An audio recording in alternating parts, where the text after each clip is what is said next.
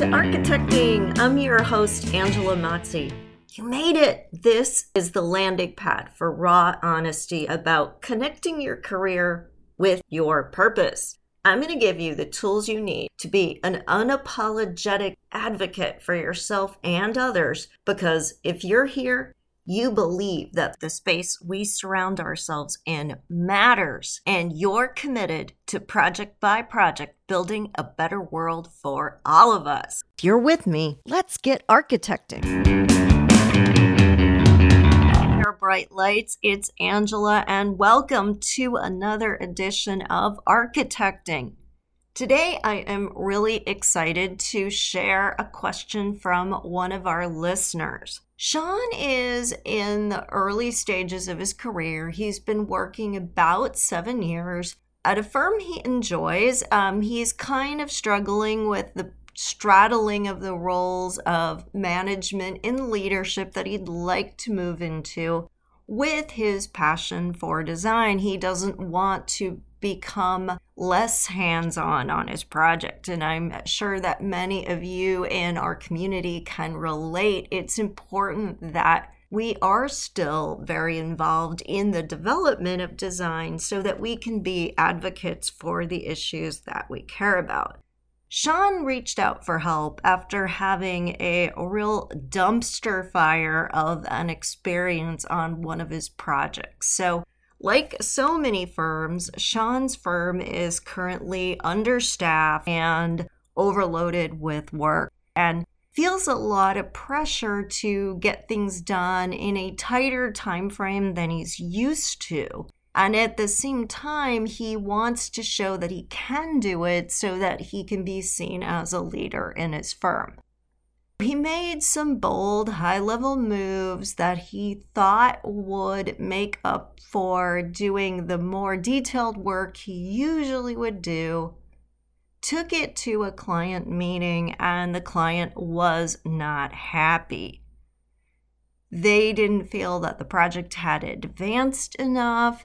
They didn't like the direction that Sean was advocating, and he felt very unsure of himself, very uncomfortable. His mind just went right to shame because he thought, should have put in more time, should have done this, should have done that. And he just kind of left that meeting with his tail between his legs, feeling really bad. And he said, Angela, what do I do now? How do I recover from this? The first thing is to be really careful about the story that you tell yourself. In this case, Sean is telling himself, if I have any weaknesses, any vulnerabilities, I will not get promoted. I will not be seen as a leader if every client doesn't love every presentation I ever give. He's making one bad meeting mean something that it may not mean. In fact, most likely it probably doesn't. Because I know we also have some more seasoned architects here in this audience. I know I have experienced many of a bad client meeting to the point where it's to be expected.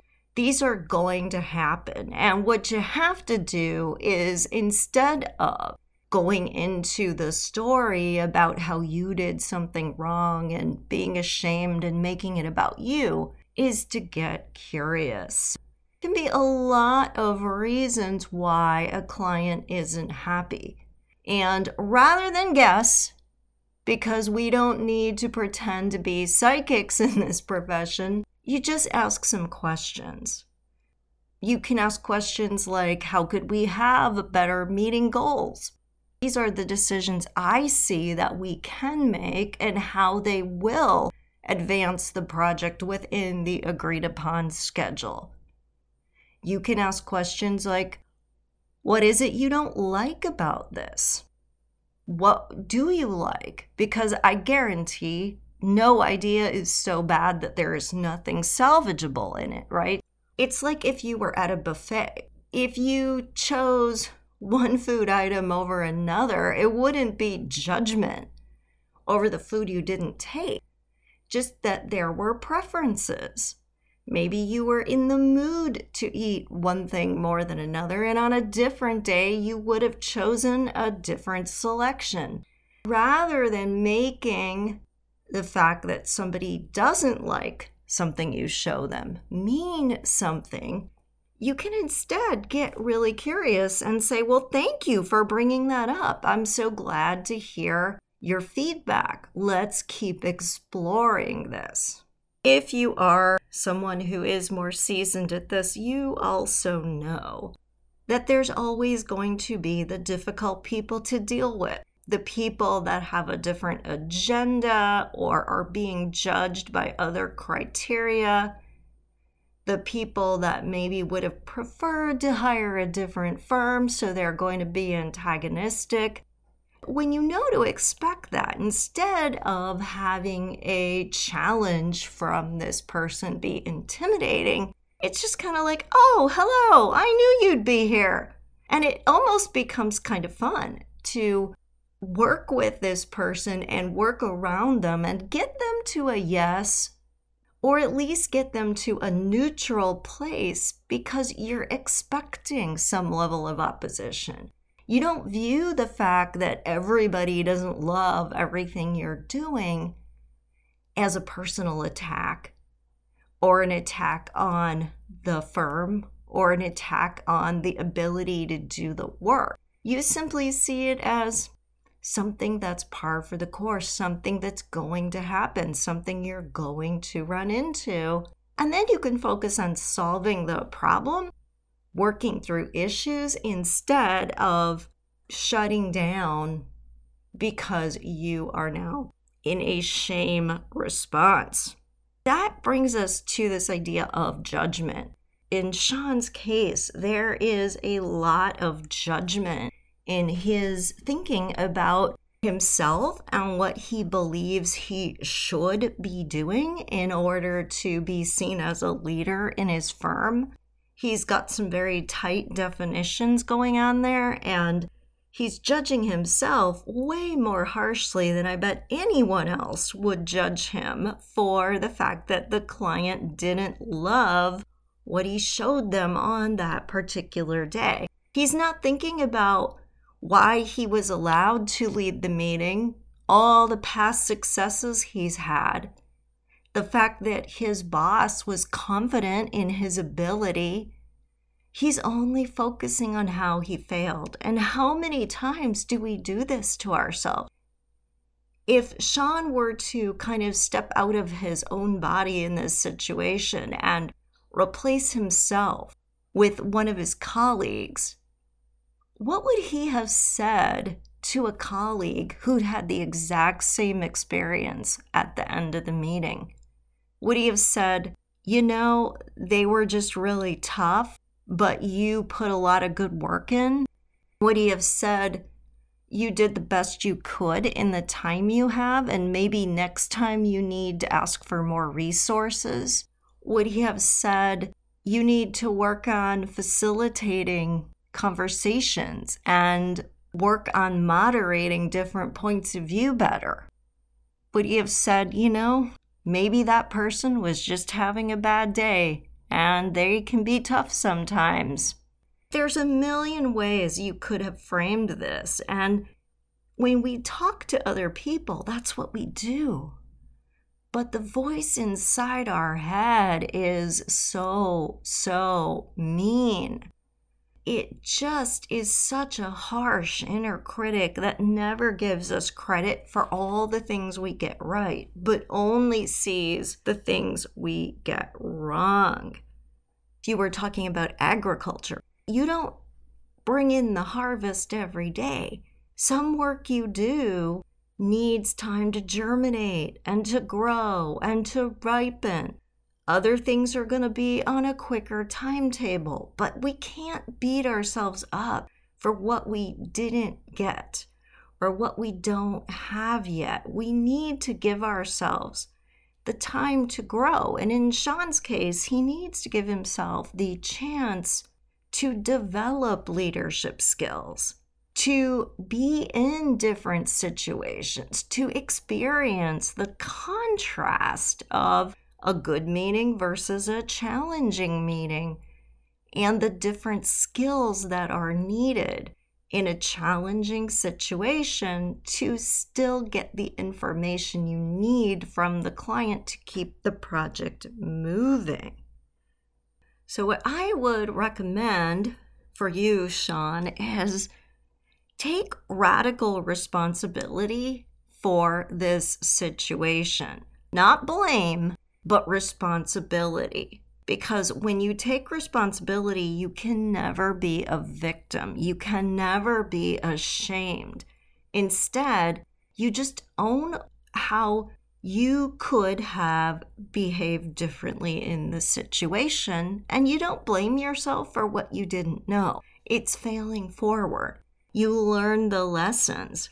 And by taking that radical responsibility, it means that you are in control. It means you can ask, how could I have done that differently? And in the future, you can choose to take different actions and get a different outcome. Rather than being in judgment, just have empathy for yourself. Take responsibility for how you could act differently and go forward in the future. Be gentle with yourself. We need to love ourselves no matter what, because when we don't, when we beat ourselves up, when we let that inner critic take control, we create a lot of conflict within ourselves. When we have all that conflict within ourselves, we make things mean something they don't.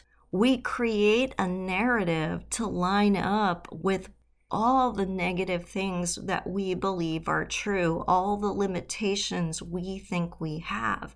And we make what's going on externally about us, when it often is never about us. It's about so many different things, and we need to learn what those are instead of going into shame. We need to also see opportunities for leadership in a different way. So Sean sees leadership right now as doing certain things that he has seen leaders at his company do. But Sean, what you might be overlooking is how leadership can happen at every level. And leadership is how we conduct ourselves in the world. When we lead, we demonstrate a better way. So rather than getting entangled in trauma and drama in the workplace, or coming from criticisms or client disapprovals, where you start to see yourself as powerless and you go into judgment, instead, every moment, live your purpose. When you do that, when you come to a situation confident, you know your truth, you love and accept yourself, you feel really clear and confident in who you are and what you believe, you don't need to push your opinions out there. You already feel worthy, and no one can take that away from you, even if they don't like something that you say or do. When you bring that confidence to a meeting, when you get outside of your own head, now you can be empathetic to other people. And really, that's a form of loving them. And they feel that love. They feel seen. They know they matter. They feel comfortable being vulnerable and sharing the real issues that they're having. You build intimacy in that moment, and in that moment, trust. The foundation of all relationships, remember that, is established. Instead of giving away our power the minute something goes wrong, instead of retreating into shame, instead of apologizing, be the leader in the moment by getting out of your head and showing radical empathy. How can we do this in the moment? I mean, it's great to know all these things, but we all know what happens when you're in a situation and you have a really outspoken, dominant personality and they are taking over the room and they are beginning to steer things in a direction that isn't productive. What do? You notice it just by being conscious of things, just by noticing. You get outside of your head. Just by understanding that, of course, there are going to be people that don't like some things. Of course, there are going to be difficult people. Of course, there are going to be cranky people who are having a bad day.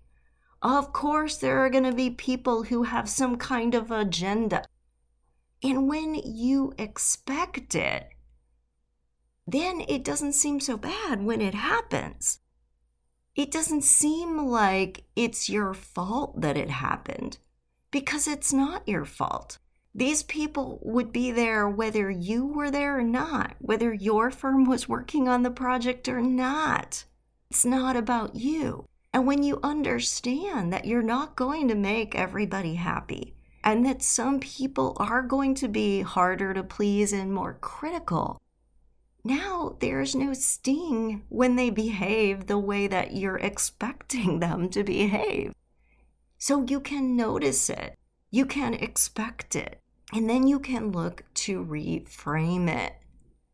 And we reframe it by asking more questions, by asking the person what they would like to see, by asking the person very specific, open-ended questions about how it could be different and hearing their honest feedback, by asking other people if they agree or disagree with whatever this person has put on the table, by turning it into a true participative, co-creating experience. Then you're not in judgment. I mean, shame comes when we judge ourselves and others. Empathy happens when we try to connect instead with no judgment. Someone isn't bad or wrong if they don't like what we're showing them.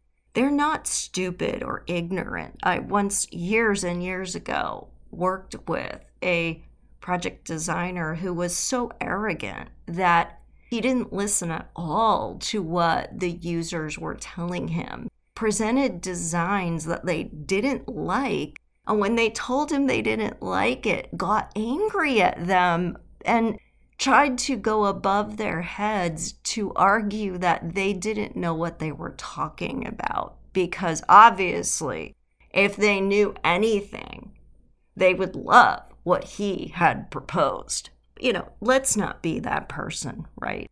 All he did was alienate some very intelligent, high-level people who wanted a good project because he was being in judgment. In these dealings with clients or our teams internally, it's never about who's right and who's wrong. That's judgment. Instead, it's about how do you feel and why do you feel that way?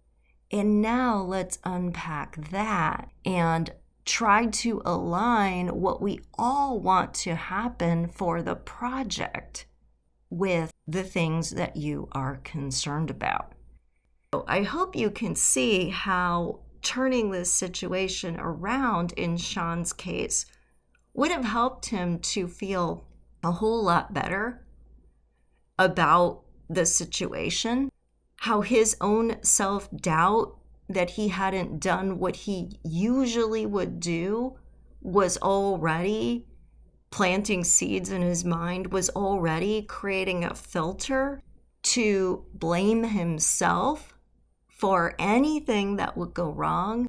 How the fact that as things started to go in a more negative direction, the fact that he owned that and blamed himself was like throwing gasoline on that fire. If instead he'd gotten out of self-judgment, out of shame, and into empathy, he could have still had a very productive meeting that everyone would have left the room feeling good about. These are lessons, Sean, that I hope you can take with you. Do not be hard on yourself.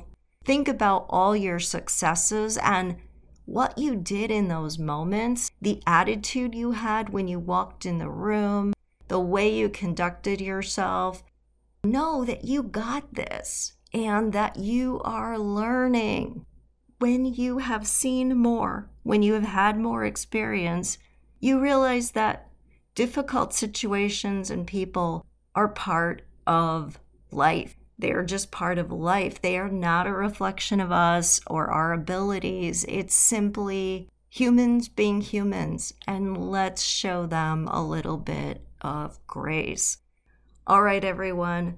I hope that you all took something away from this very valuable experience. And thank you, Sean, for being willing to write in and share.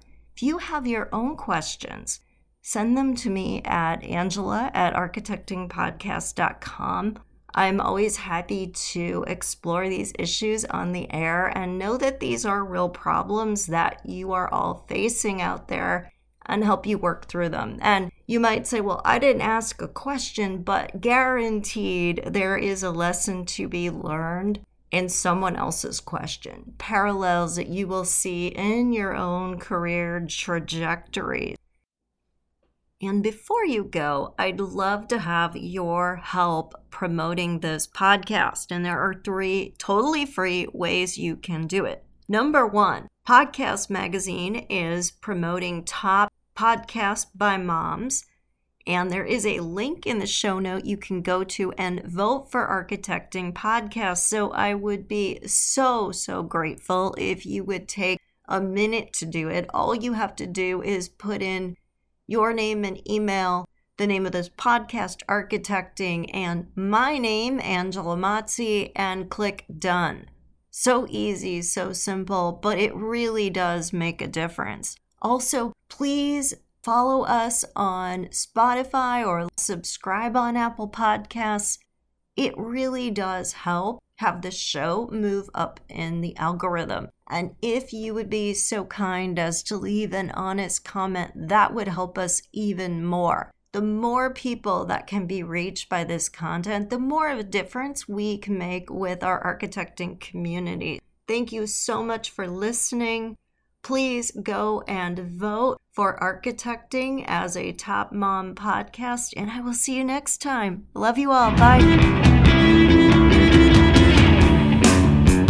Thank you for listening. You made it all the way to the end of the episode, which means you are committed to making yourself a priority so you can be empowered to do the work you were called to do in the world. How amazing is that? If you would like even more content just like this, please remember to subscribe so you never miss an episode. I would so appreciate it if you left an honest review too. Hey, I want you to know I'm here for you beyond the boundaries of this podcast. You can follow me on social media at Architecting Podcast or visit architectingpodcast.com to download some great free resources. Take care, everyone, and stay inspired.